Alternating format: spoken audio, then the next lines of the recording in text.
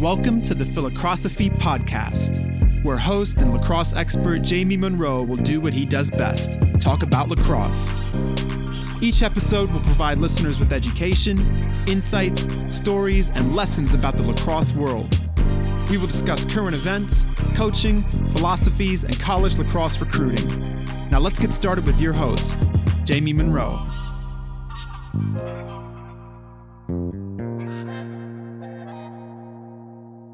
All right, I want to welcome Joe Alberici, head coach from the United States Military Academy.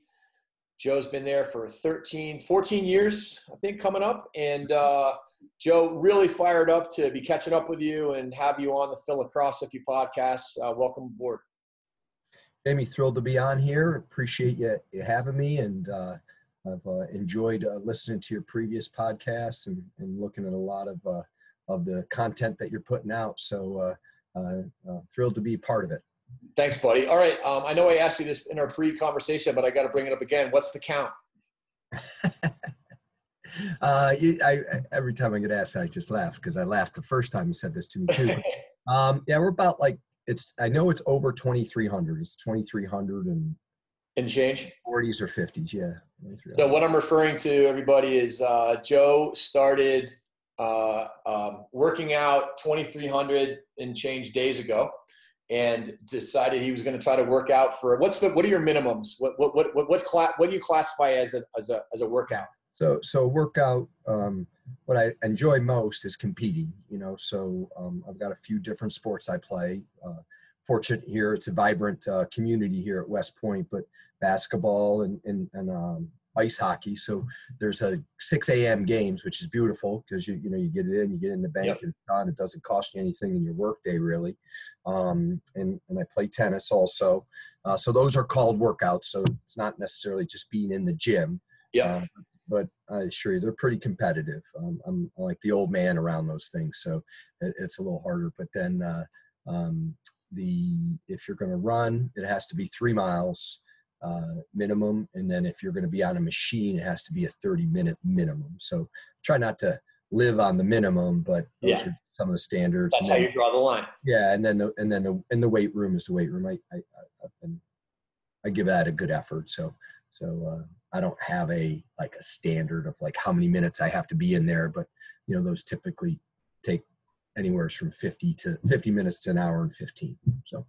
Well, it's pretty awesome that you've been able to do that. And when I was thinking to myself about asking you live without asking you in the first place, I was like, well, what if, he couldn't do it? And I was like, wait a minute, there's no way he's not keeping this up. When you get to 2,300, you're going to have to, you're going to figure out a way to get a workout no matter how bad you feel, right?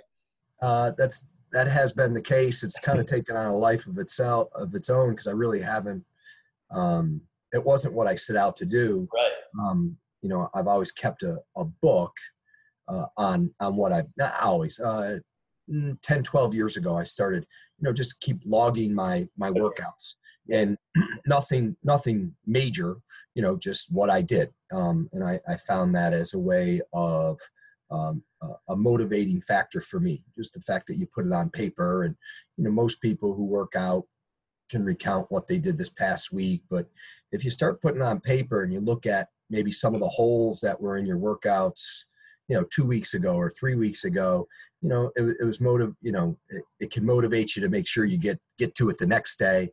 And I don't know, there's something about writing it down that is very gratifying. So I just keep it on my nightstand and just simple, hey, B-ball. There's not much to it. There's not minutes. There's not, not a lot of other annotations to it. It's just simple. And I guess I'm a simple guy, and it's motivated me. So I just got started back in 2012, and had a few, bunch of days in a row, and so I'd always worked out, but I had a bunch of days in a row, and then I was like, well, you know what, I'll take this to my birthday, and then, I'll take it to here, and then all of a sudden you're looking at 60, 70, 80 days. I'm like, I got something here. And I've been pretty fortunate. I just, I've been healthy, have worked through some injuries, and, working with some injuries right now, but, nothing that has been debilitating. So Well, I think we met in a weight room up at the New England lacrosse camp. That's right. I think you had I'm pretty sure you had a boot on your foot. I did, 1993. That was like that had to be 88, 89? 93. No, it's earlier than that. 92. Oh, so it was 92? I thought it was maybe a little bit earlier than that. But yeah, Al Brown. That was a great lacrosse camp. That was. The New England lacrosse camp. So. Well, before we get into talking about your coaching journey, along the way, I just got a great story about the 2010 playoff game in which you guys upset Syracuse in the Dome, and I did that game with ESPNU, and I did it with the legendary Jack Emmer, and it was so incredible to watch how excited he was, trying to be professional behind the mic, but pumping his fists every time you guys were scoring. It was really cool. Yeah. He was a mentor of mine. I coached for him for a couple of years here in the mid 90s. And, has been an amazing friend, ever since that time. And on top of being a mentor, and actually he and his wife, Joni, are godparents to my daughter, Isabella. Oh, so cool. We're still very, very close. And there's actually the guest bedroom in our house, Jamie, is called the Emmer Suite. So we have like a little area because he does spend a lot of time at our house for various things here at West Point, but it's called the Emmer Suite. And he gave us a little tag that had it, the Emmer Suite, and we kept it up there, I guess for the last 13 years. Yeah. The Philocrosophy podcast is brought to you in part by the JM3 Coaches Training Program. If you are a coach interested in sharpening your saw, like so many of the guests on the show, you are going to love the content in this program.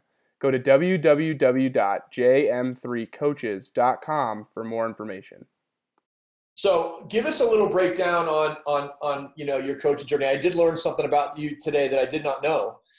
I mean, I knew you could shoot the rock in basketball, but I didn't know you were such a great distributor, averaging 4.6 assists. Who's that? Oh, back from my college days. College lacrosse days, 4.6 on my basketball, because I don't pass the ball that much. I know. That's why I was like shocked. I just think of you as a 3-point shooter and a post-up guy, and Yeah. But anyways, give us a quick rundown on your coaching journey. What and your mentors along the way, and I think what people love hearing is people's journeys and what they kind of learned and what they've taken from it. If you don't mind. Yeah, sure. Mine started very early, and it was I call it like I hit the parent lottery. I think a lot of people feel that way, but I just had they're still with us, amazing parents. Both are educators.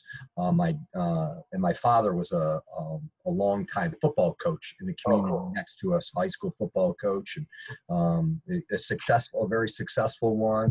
But I would say that's where my coaching, if I'm calling my coaching tree, that's or where I come from, that is certainly the one, because it was education, important in our family, and because both of my parents taught at the high school level, and then of course watching the coaching piece that my dad had, and our ability to be part of the program as ball boys and that whole thing just left the indelible mark. And watching his relationships and that he had was something that I knew I wanted to do. So I knew I wanted to teach and coach from the very beginning, and that's certainly through my parents, and much more of how they demonstrated those relationships as opposed to like what they said about it. Right. And then I went to Alfred University, a Division III school in upstate New York, and in my sophomore year, Al Brown came, and that was really, I don't know what I could say.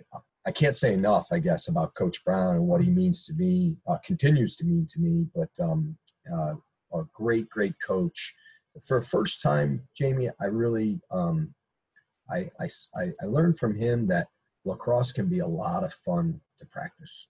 You know, I mean, it was always a lot of fun to play, but he just really enjoyed it. You know, his interactions with the players, who to this day still have tremendous respect for him.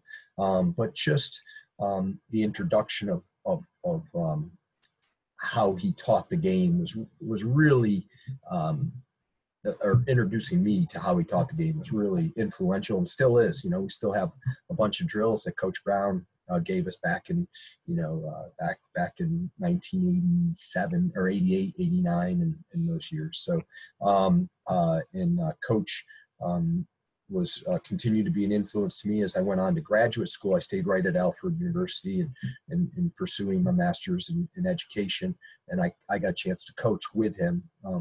And at Division III at that time, for sure, you got a lot of responsibilities when you're a GA because there were no other assistant coaches. You were the assistant coach. So had a lot of responsibilities. And from there, I spent 2 seasons there and then 1 year as the head coach at Oneonta State, which was a pretty unique situation for me where I had 2 or 3 players that were older than me. I was only 20. I had a couple that were older than me, and then there was one young man. Well, he was roughly my age too, but he was a freshman on the team at Alfred when the year I was a senior, and then he had transferred to Oneonta. Now I was coaching him, so as the head coach. So that was a remarkable experience, and just.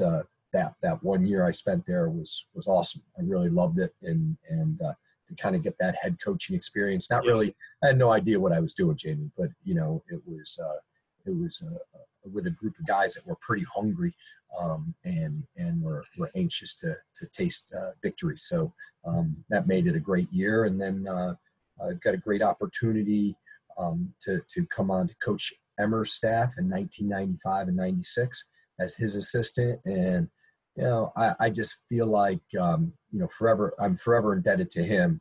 When you just talk about it, about a true professional, you know, and I know you probably feel the same way, you know, about a pro's pro, and that was Coach Emmer, you know, just the, how you attack a day in the office to, you know, working with your players and the systematic, you know, in the systems in order to try and get the most of them. Amazing couple of years. And then I got a chance to go down with Coach Press, Coach Pressler at Duke University. We spent 9 years together there, and you know, another incredible experience, and you know, so much of what he did with his in building that Duke program. You know, from really. I think before he got there, they may have won 4 games in ACC history, and he really did an amazing job there. And I was fortunate to be with him for 9 years. And so your second year or your first year there was 97 when you guys went to your first Final Four, right? That's right. Yeah, we went to Final Four. Had a great come from behind win against Hopkins in the quarters. Yeah, and played Princeton and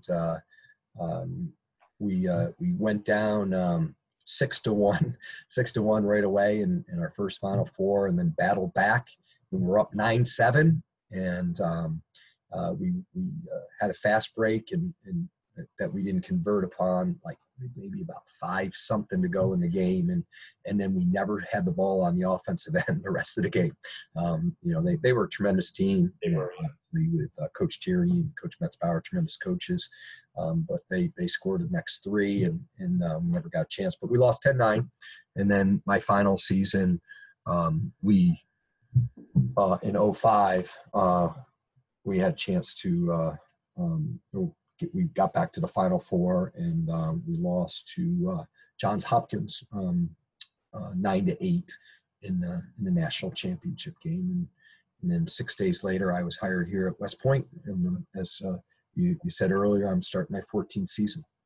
Yeah, awesome. And so I want to talk a little bit about, you know, what it's like to be a head coach at a military academy. I mean, it just seems like, you know, being a head coach is a big deal anyways.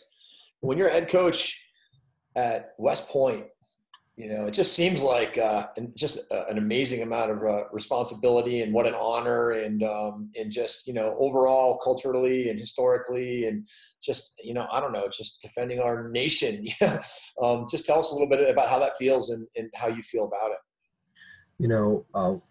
When I was at Duke, I felt like at that time, or at least it was my thinking, I thought I had the very best assistant coaching job in the country. And, I wanted to make sure when I was a head coach that I was going to a place that you felt really good about representing, and because of all that it stands for. And because, as you know, from doing it for so long, so much of what you do in college coaching is recruiting, and you wanted to be able to present opportunities that you felt good about what you were presenting. I guess I didn't really articulate that well, but so when the West Point opportunity came about, just really blessed, very privileged. It's just a great honor. I love this place. I'm very passionate about this place, what it stands for, what it can do for a young person in terms of developing them, and what these young people end up doing for our country is so humbling. So humbling, because to make those kind of decisions when you're 16, 17, 18 years old,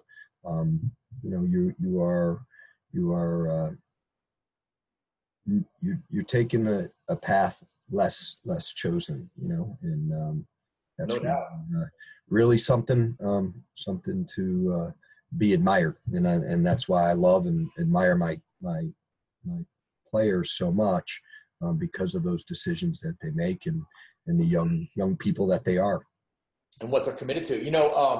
We were talking about it earlier, but my son's a sophomore at North Carolina. My daughter is a sophomore at Oregon. And I know firsthand from a dad's perspective, not to mention having coached all these years, but just looking at what the athletes have to do these days.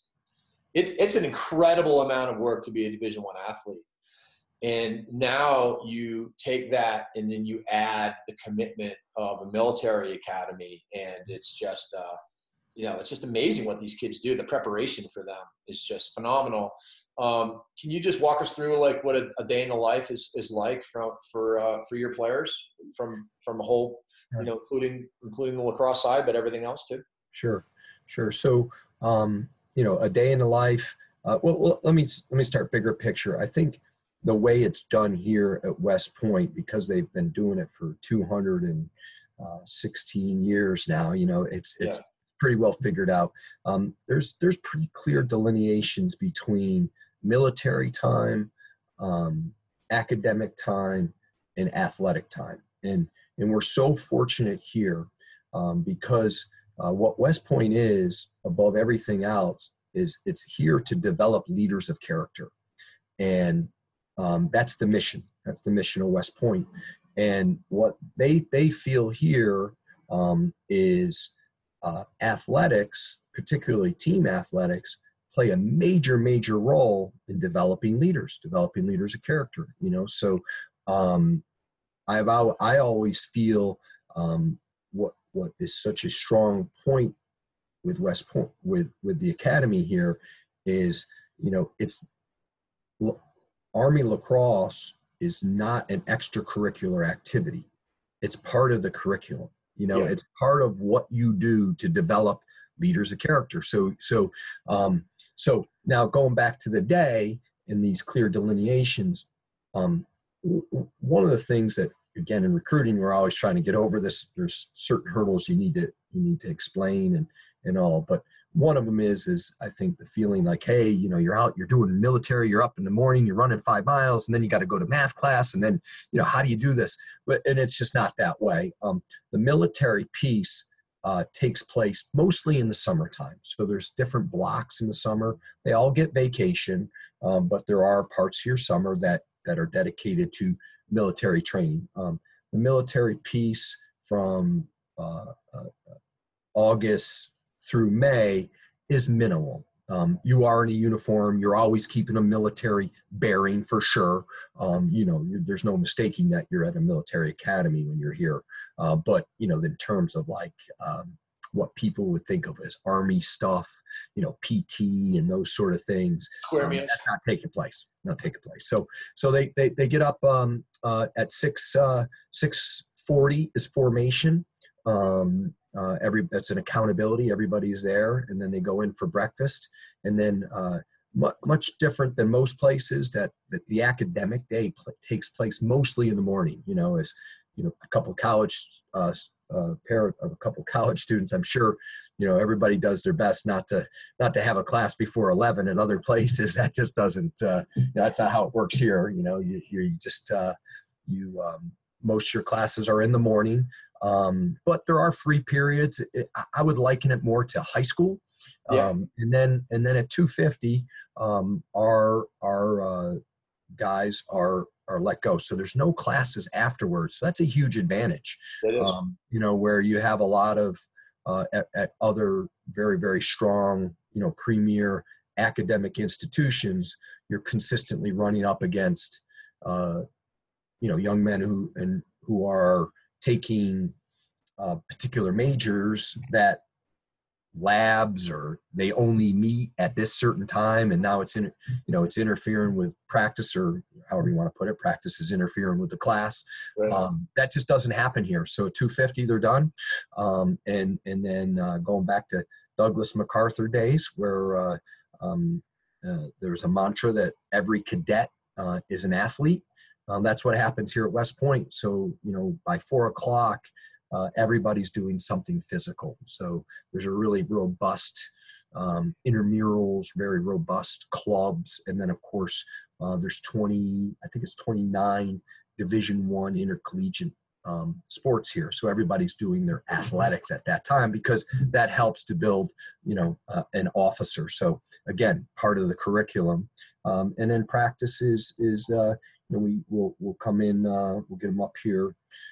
Films during the season, we'll start at 3:20. We try to get out on the field about 3:50 at the latest, and then we'll practice. Again, varies. Max would be 2:10, but as you get closer to the season, and then within the week of the season, it starts to get shorter and shorter, and then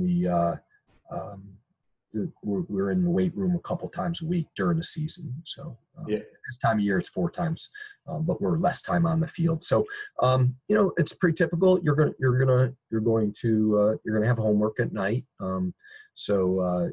I think that our most successful students, and what we're always trying to get across, is those free periods during the day, maximizing that time. Going to see your teachers. There is no classroom that's more than 19 students here at West Point. So you just can't have a class more than 19 people. So you do have that strong interaction with your instructor during the day, and then they're available to meet with you almost at any time. So, we really spend a lot of time pushing our guys to make sure that they have those one-to-one meetings with their teachers to kind of stay on top of their academics. So, I guess that's a long-winded way of saying there's a day in the life. There it is. The Philocrosophy podcast is made possible in part by the JM3 video assessment tool. There's no question that video is critical to player development. One way or another, your son must utilize video to learn his game and the game. To learn more, see video testimonials, or register, go to www.jm3video.com. So, this intermingling of the culture of West Point and the culture of your program is unique, and how do you build upon that? And, what are the core values of your program, and how does it fit between the academy and your program? Yeah. Well, there's a lot of things here at West Point that just, they are that way. Yesterday, our guys, they had what's called an APFT. It's a 2-mile run for time. It's push-ups, sit-ups, and you're getting a grade for it. I mean, it's none of this stuff is like, hey, let's just go ahead and do it. There's a grade that goes into your overall class rank. So, and so you have those sort of situations. What I chose to do 15 years ago is not complain about them, and we embrace them. And when we have to do some things like that, I'm quick to mention, hey, our opponents don't get to do that, and that's what's going to make us a little bit tougher. So, there's a lot of things you can complain about, but everybody has that in their program. I think it's all in how you view it, Jamie. And, my choice has been, hey, let's embrace it. That's who we are. That's what we're about. And, there's a reason why everybody back home, wants to talk to you and wants to, pat you on the back and tell you how proud they are of you. It's not because you're a Division I lacrosse player. It's because you're a Division I lacrosse player at the United States Military Academy. And that's a very special thing. So, we embrace it. And listen, our guys are special, but they're special, Jamie, because they've chosen to be. They're young people, just like everybody else. And, their likes and dislikes are not that different than any other place, but they've chosen to take a little bit steeper road. And so it's not like, well, you don't have to worry about motivating or inspiring your guys. My goodness, you better be trying to do that every single day because they need it. They're young people. So for in terms of our core values, the things that we are speaking of the most and are most on our guys, we call it family, toughness, and tradition. So that family aspect of where we're going to love each other enough to be tough on each other. That you're going to as a family member, there's a set of standards and expectations, and in order to be part of this family, you need to live to those. And I think it also, when you talk family and try to create that as much as you can, it's a safe place, and from that safe place, I believe, the best performance come from, because they feel comfortable and empowered. We talk about family, a big tenet of what we talk about, and it's part of our culture, is toughness. And that's the foremost amongst that is mental toughness. The ability to look at some of the things that you have to do, and I'll tell them, hey, listen, we're opening with UMass, and I'm pretty sure those guys aren't feeling sorry for you. So how can I feel sorry for you? Just that embracing of something that is difficult, and, conquering that. And guess what? The next, you might have to take on a higher mountain the next time, and you'll be ready for it because you're confident that you've conquered you've conquered that mountain the previous time. So mental toughness. On the topic of mental toughness, just a quick side note, one famous Army alum was just talking about mental toughness to his team. And he said to the Duke basketball team, Coach Krzyzewski said, be as tough as your mom. Did you see that? I love that. Yeah, I did see that. Yeah, I loved it. Yeah. It is a different look at it, but boy, when you sit back and you think about it, you go, you're right. You're right. You're right. It's unreal. But sorry to interrupt. Keep going. And then the emotional toughness, and then, the physical piece, but I'd kind of put the physical toughness part, at the bottom of it. But yeah, we want to be strong, and we want to be physical, when the opportunity presents itself in the sport, which is less and less, but, so, and then the toughness. And then the third thing we're really blessed with is the tradition, embracing the tradition, and always remembering, that you're part of something bigger than yourself. And the tradition of which is West Point, the tradition, even bigger, the Army, the tradition of the Army. And then obviously the tradition of our program, in which we've had 101 years, and a lot of successes over those 101 years on the field, but the real story lies in the successes of the men that made up the Army lacrosse program, and just amazing people. So we try to embrace those tenets: the family, the toughness, and the tradition of very cool. Talk to us a little bit about your philosophy on player development. You as we know, recruiting is everything, and part of that is getting great athletes, but how you develop them makes a big difference. And so how do you guys look at that? How do you view it? I've been noticing a ton of content coming out of your Twitter sites of a lot of your drills and stuff. It's been really great to watch, and I follow it, and it's just, I love learning new stuff. Both of us love talking lacrosse as much as possible, but talk to us a little bit about your philosophy and kind of how you're going about that. I don't know that we've got groundbreaking stuff going, Jamie.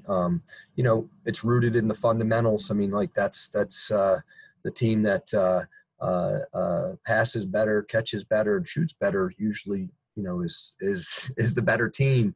And I actually listened to Coach Berkman speak of that, and I was kind of had this big smile on my face, like, wow, that's some validation. One of the best, and saying like what we talk about, every day. So, I kind of go back to the institution on this. I just feel like we are really fortunate in some ways because of this place, in some of the tougher times that they got to go and they got to overcome, enables us on the field to really push quite a bit for our guys. We can ask for more because they've been to tough places before, if that makes sense. They've had to do a lot of tough things, whether it's sitting in calc class or, so that kind of goes into our player development in which we can ask a lot while they're here. I do believe, like, in the player development piece, the more competitive you can make it, at least with our guys, the more fun it is. And the more fun it is, the more they're going to work at it. And that's kind of, if it's rooted in something, our player development is in competition. As funny as that might sound. No, it's brilliant because everybody always says they want to do that, but then you end up just doing drills that become, over the course of time, maybe not as meaningful as if like you and I would love to be playing a one-on-one full court game to 100 with twos and threes in basketball rather than just shooting around. So yeah, great concept. So if we can compete as much as we can, we if there's a scoreboard, we can put a scoreboard on it. That's great.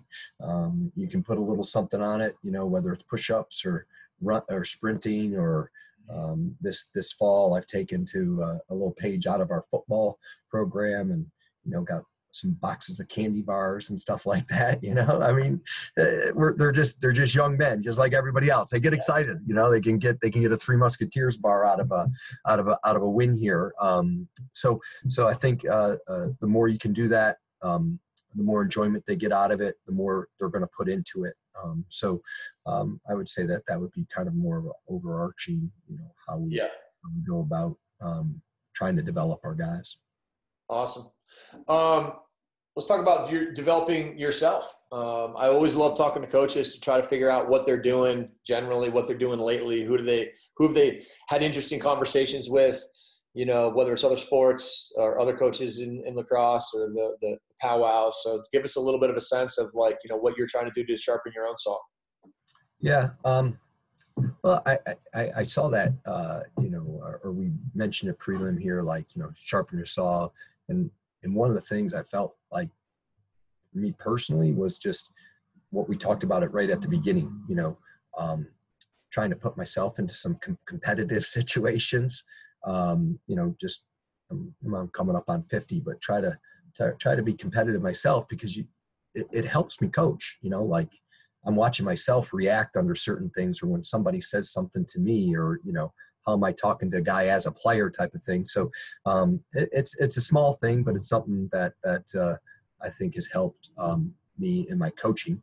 But, you know, outside of that, I mentioned right at the beginning, you know, I've in recent times, as you started to put out this lot of content, a lot of content, you know, I've made time to watch your stuff. I've always enjoyed our conversations that we've had over the years, because I feel like I walk away learning something almost every time. So, you know, whether you're doing just some game tape breakdowns, listen to your podcasts, those have been really helpful. We tried a clinic as a staff once with a staff or two every year that I've been here, whether they'll come up here or we'll go down there. And there's been a long list of programs that we've done it with. And, you know, you're just, it's not, I don't know that we've ever walked away with like a new offense. That's not it. It's a different way of saying something, a better way of explaining it. You know, wow, I like what they said. That's clearer than how we're doing it right now. Oh, I love that drill right there. So, you know, we do that with outside staffs. We've got amazing coaches here at West Point, you know, to sit in on basketball programs. That was something that I did quite a bit when I was at Duke University. And, you know, we'll just meet with some different staffs, or, you know, pick their brain on some best practices or some of the best principles. That's a way. And then, you know, I try to stay in a book all the time, you know, and majority of those things are around leadership and development, you know, self-help kind of stuff. So, you know, those are some just different ways. I don't know that any of it is unique. But I have found over the years, Jamie, with the demands of the job, like the days of getting on the phone and just kind of talking to other coaches has been less and less. You know, there's a couple that now and again you chat with. You know, it feels like when you go to a coaches convention now, like it's like, man, or, you know, you haven't really spoken to them in a long time. I know, man. I feel so. It's you know, so some of these other ways that I've mentioned are the ways that you try to stay current. And you know, the other thing that I'm again really blessed with Kyle Georgalis and Justin Ward and Rick Lewis, you know, those guys are lifelong learners too. So we meet every day and at 9:00, and sometimes, you know, you go, man, I don't know how productive that was, that meeting I just had, but you know, in terms of checklists, you know, like, you know, we didn't have a long checklist, but we spent time together, and it was like, hey, I talked to so-and-so, or, hey, you know, I was thinking about this, you know, outside of plan and practice, watching and watching film and all. And I'll add that last one too, Jamie, is we watch all of our practice film together as a staff. We watch of an opponent. We'll always watch at least one game together, maybe a game and a half. And even though we're all coaching different aspects of it, I feel like that's one, you know, when you talk about sharpen your saw, when you got 8 eyes on it, that's helpful. I found that to be really helpful. Not the most efficient, you know, it isn't the most efficient, but it's I think it's really good in developing your staff, having them, you know, have an understanding of what's going on both ends, and then to hear their ideas is really, you know, is great for me, you know, to kind of keep things fresh, or like hear it and, you know, oh, I remember when, and maybe you come up with a combination of something that works for you. I learned so much from watching practice film. I mean, any film you can learn from, but I feel like watching practice film, I might have learned almost the most, because you know what you're doing, you can set it up, and then all of a sudden you're like, they ran the drill incorrectly, but it was brilliant. It was the best thing I've ever seen. And all of a sudden it's a new drill, and you're like, God, what a great result that was, you know? And, you know, it's really neat, you know, just finding, just like you said, the little nuggets. I mean, you're not, you know, if you're a lifelong student, you know, it's just those littlest things that you add to your arsenal that just make such a big difference. I have a story there, and I don't mean to bore the listeners with it, but it was kind of that aha moment when it comes to the little things. it was 1996, and so it was my first year at Duke. And I remember back then, you know, it was pretty free access to go see basketball practice as long as you're a staff member. So I remember going to Coach K's basketball practice, and we're sitting up in the bleachers, and I just was like so pumped up and so excited to you know, watch what Coach K was doing, you know, and then, you know, confident I was going to be able to take what they were doing and turn it into our offense, or, you know, something along those lines, you know. And I remember, I can still remember the area of the court he was with Trajan Langdon. You remember Trajan Langdon? You know, back in the late 90s, he was the premier shooter in the country in college basketball. And I just remember him, like, or what I remember most from that time was watching him talk with Trajan about coming off a pick and how he wanted him to square and where his hand should be. And I was like, that was my aha moment. Like, that's when you go to see or talk to somebody, that's what you're looking for. Like, just that one little thing, you know, and it's not the big thing. It's not the big picture. Rarely are you walking out of any conversation where everything gets flipped upside down or you're going in a whole other direction. But it's just to watch, you know, here is the best of the best in terms of the basketball coach, and at the time the best of the best in the shooter.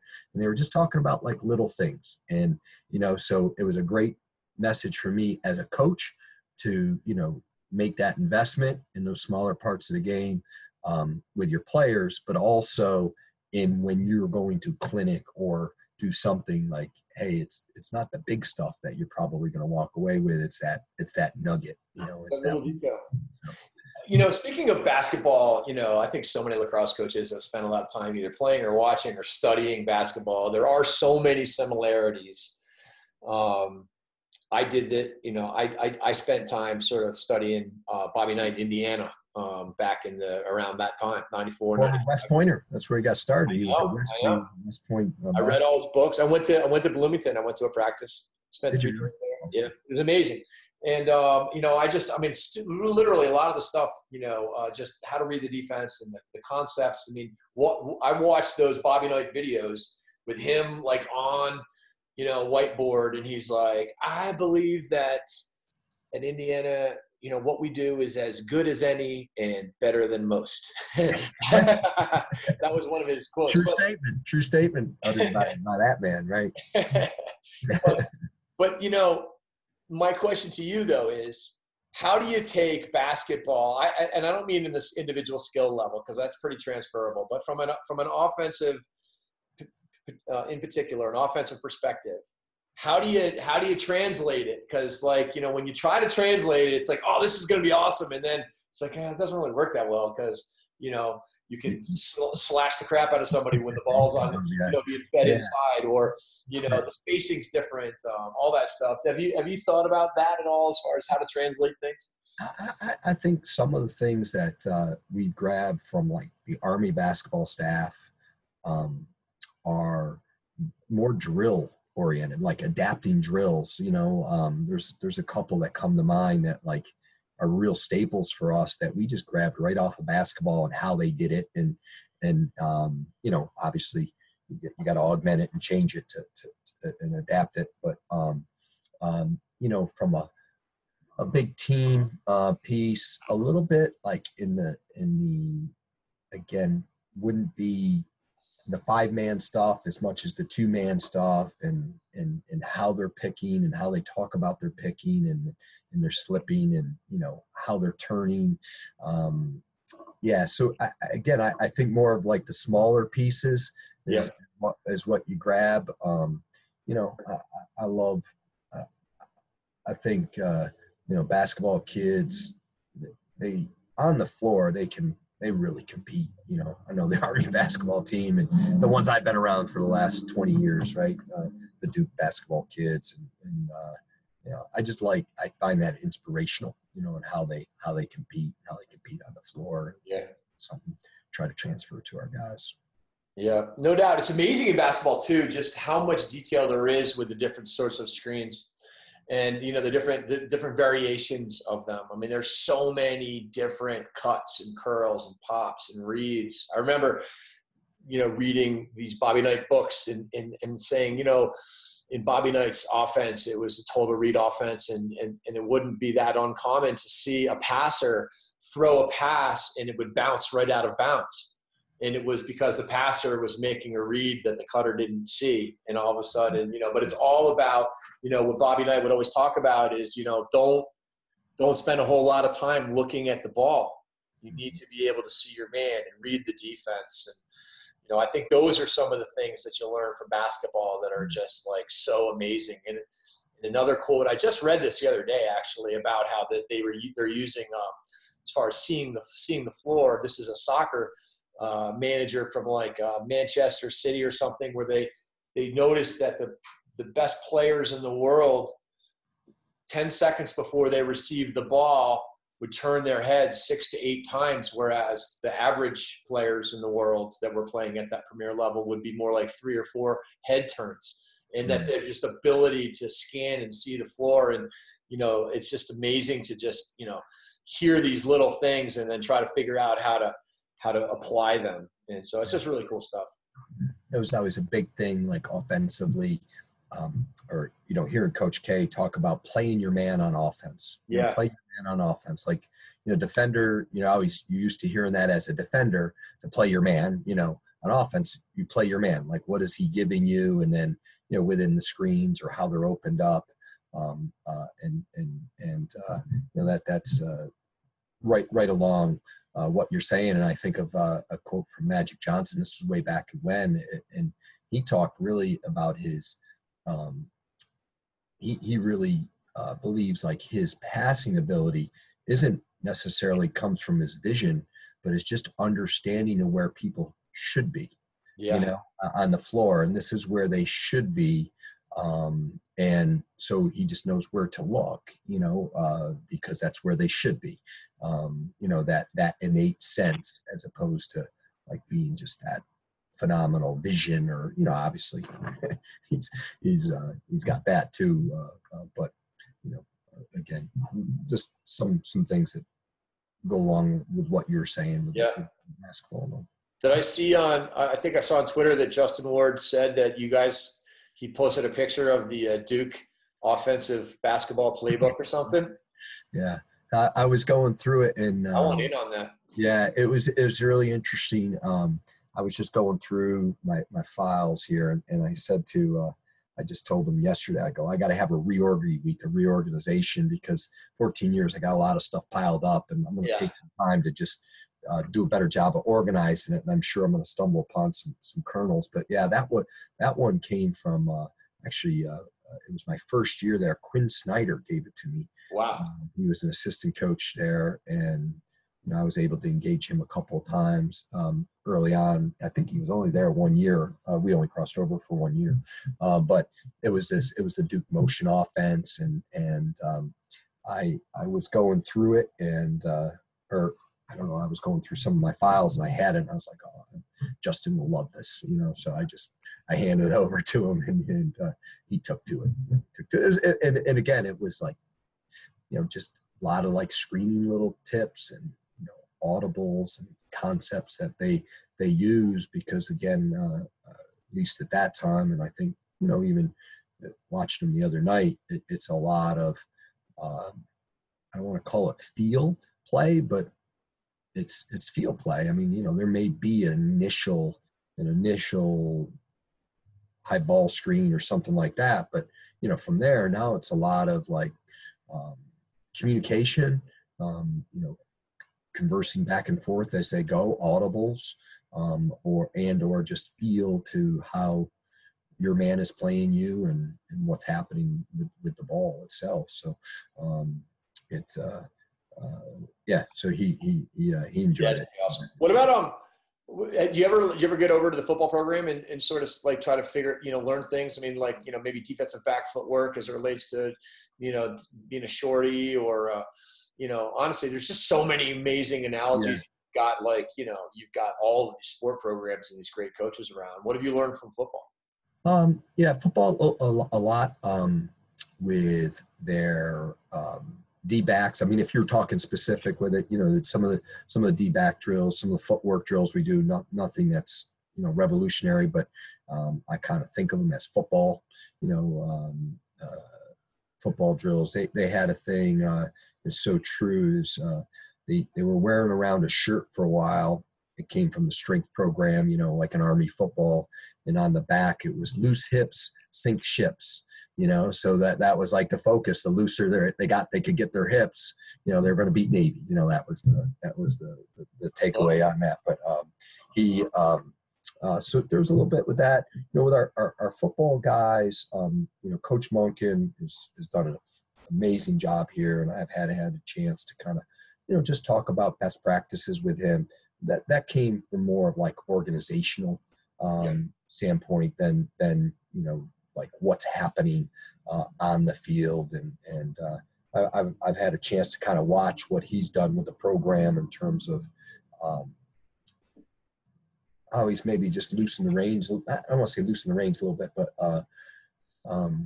de-emphasize certain pieces and they've got a program now that's a really, really filled with really, really tough kids, and how he has put more emphasis in to rest and recovery and than it was 5 years ago when he took over, because he had to establish something. So that's really smart and interesting. A culture of toughness. So it is, I don't know, the kind of press it gets nationally, I'm sure to some extent, but just being side by side with them, because we're up in the same facilities that they are.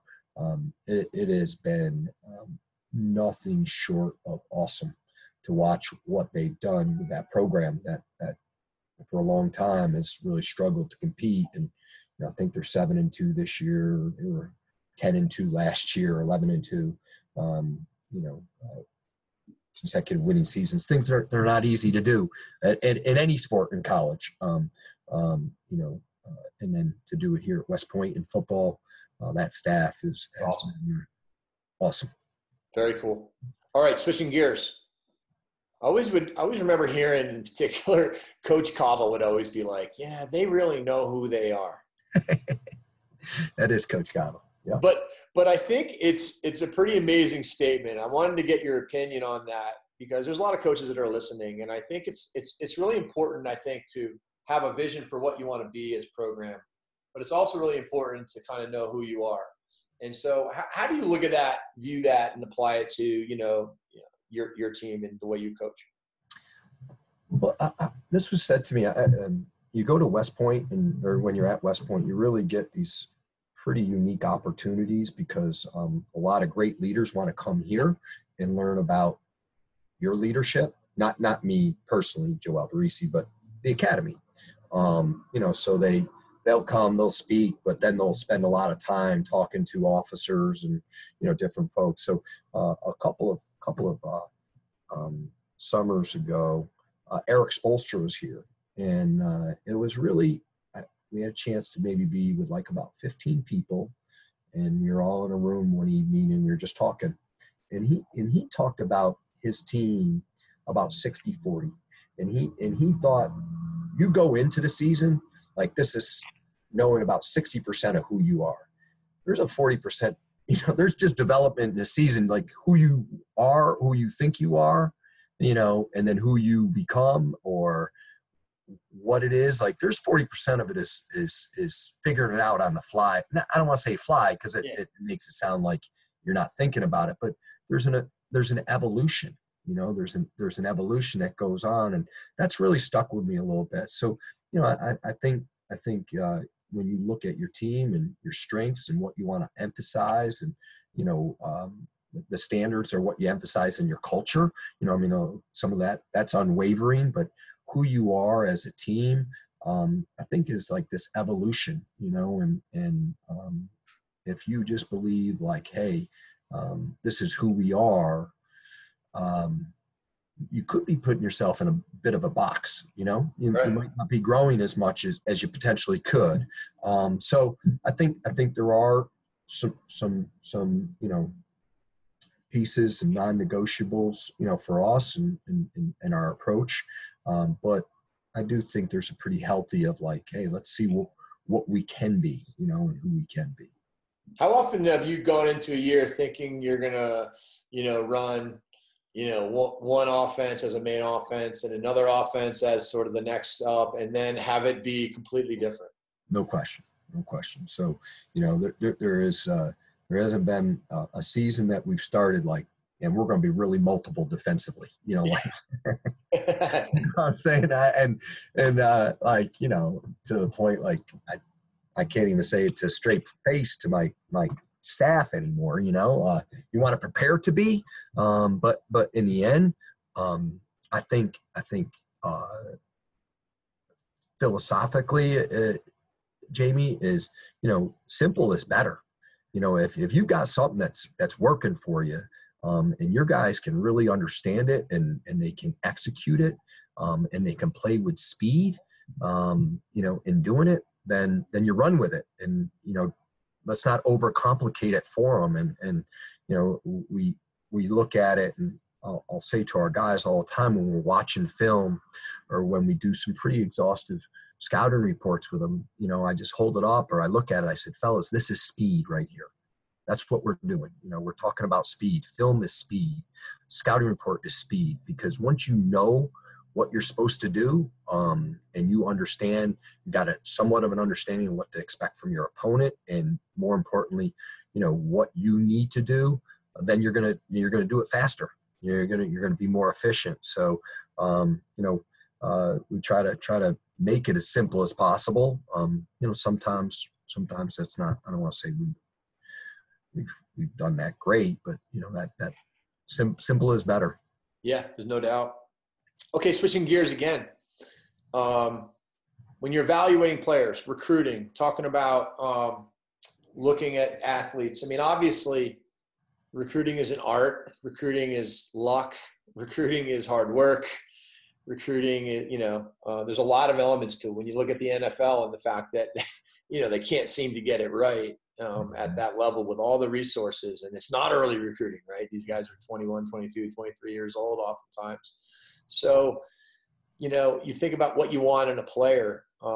What's your overall, when you go to a game, what are the first things you're kind of looking at and you're, thinking about as you're watching players?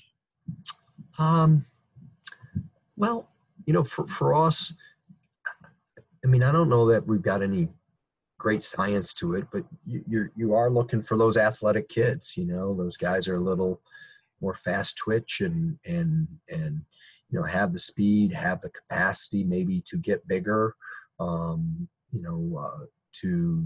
We've got a lot of belief in our strength program here and maybe, get stronger. Do they have those physical attributes? Do they have something within their hands, that are just, they're a little more gifted that way, whether it's gifted and one-handed, like that, boy, you can get that right hand all the time, he just does, and he's really, really good with it. Or, they have that gift with two hands, ambidexterity, so those are just, those pieces. And then there's guys like, there's like shooters, Jamie, and then there's scorers, so in the end, you from an offensive perspective, you kind of like look at the production piece, like, hey, you got your notes, this guy did this and this, and he was involved in these plays. It's not always about goal scoring. I don't want to get that to the parents, like, Johnny's got to score 5 goals for Army to be recruited, but they're just involved in plays when the ball goes in, and you just kind of see, and that guy produces, and that tends to stick with us a little bit more than, the kid who's got the big windup and can shoot it, 600 miles an hour, but it goes flying by the goal, So there's just a variety of things. I don't have a checklist. I don't go in saying, we don't have a rating system of like, 1 through 5 on foot speed, 1 through 5, we're just not that technical, I guess, we just try to jot down what we see, and then run it from there. This is one of the the big I think paradoxes is that when we're looking at players, we tend to look at, like you said, their fast twitch and their ability to really, we're all looking for someone who can run by somebody. Sure. And then defensively, you want somebody that can cover that guy that can run by people. Right. And yet, the guys that play for us are the smartest guys that have a certain ability to run by somebody or defend. But it's the smartest players are going to help you win because it's a team game. And if you don't play as a team, you're not going to win as a team. And if you're not smart, you can't anticipate, you can't process. It's really hard to do these things. And so, how do you? I think it's one of the hardest parts of recruiting when you say no to a guy because you just don't think he's athletic enough, and then he turns around and he's like, scores 6. Unbelievable player. Yeah. So how do you figure that one out? I don't know. I'll keep listening to your podcast so you can tell me how to figure it out. I haven't gotten there yet. It's not a science. It's not a science. One of the things that, again, I just keep coming back to this institution where we see something we like in a person and we start to give them a better understanding of like what West Point is. And, this place is a leadership place and these are some of the opportunities that are born from here. And this young man gets interested. You feel really good, Jamie, about the individual capacity to work, the individual's capacity to adapt, because and above all else, the fact that there's a willingness to become part of something bigger than who they are. So there's a humility to them. So that's really where the institution helps us in recruiting, because as you start to move down the line and you start to make these decisions and the kid wants those things, they don't, it may not even come out in your conversations, the things I've just said, but you're like, man, he's thinking this through and he's thinking about this. This guy, he wants to be part of something bigger himself. He's going to be, it's not an absolute, but there is in his subconscious, or maybe he's consciously making that decision, but that guy's going to probably be pretty coachable, because you're going to have to take some orders before, not just on the lacrosse field. Right. That kid's going to know, is willing to, take a steeper path to get to a higher place, take that steeper slope. So those are real benefits to recruiting and ones that, I rely on really, I just in recruiting for this institution. How would I do it in another place? I don't know. I think, you got to have some different, you got to know your place, right? You got to know your institution and a lot of great coaches out there and guys have been doing it at a high level. So they've obviously figured it out. No doubt. It's pretty funny.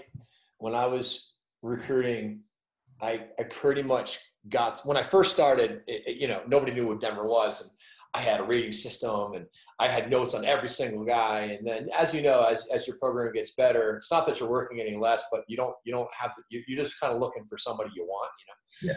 And the way I pretty much would decide who I wanted was completely based on, was it interesting to watch them play?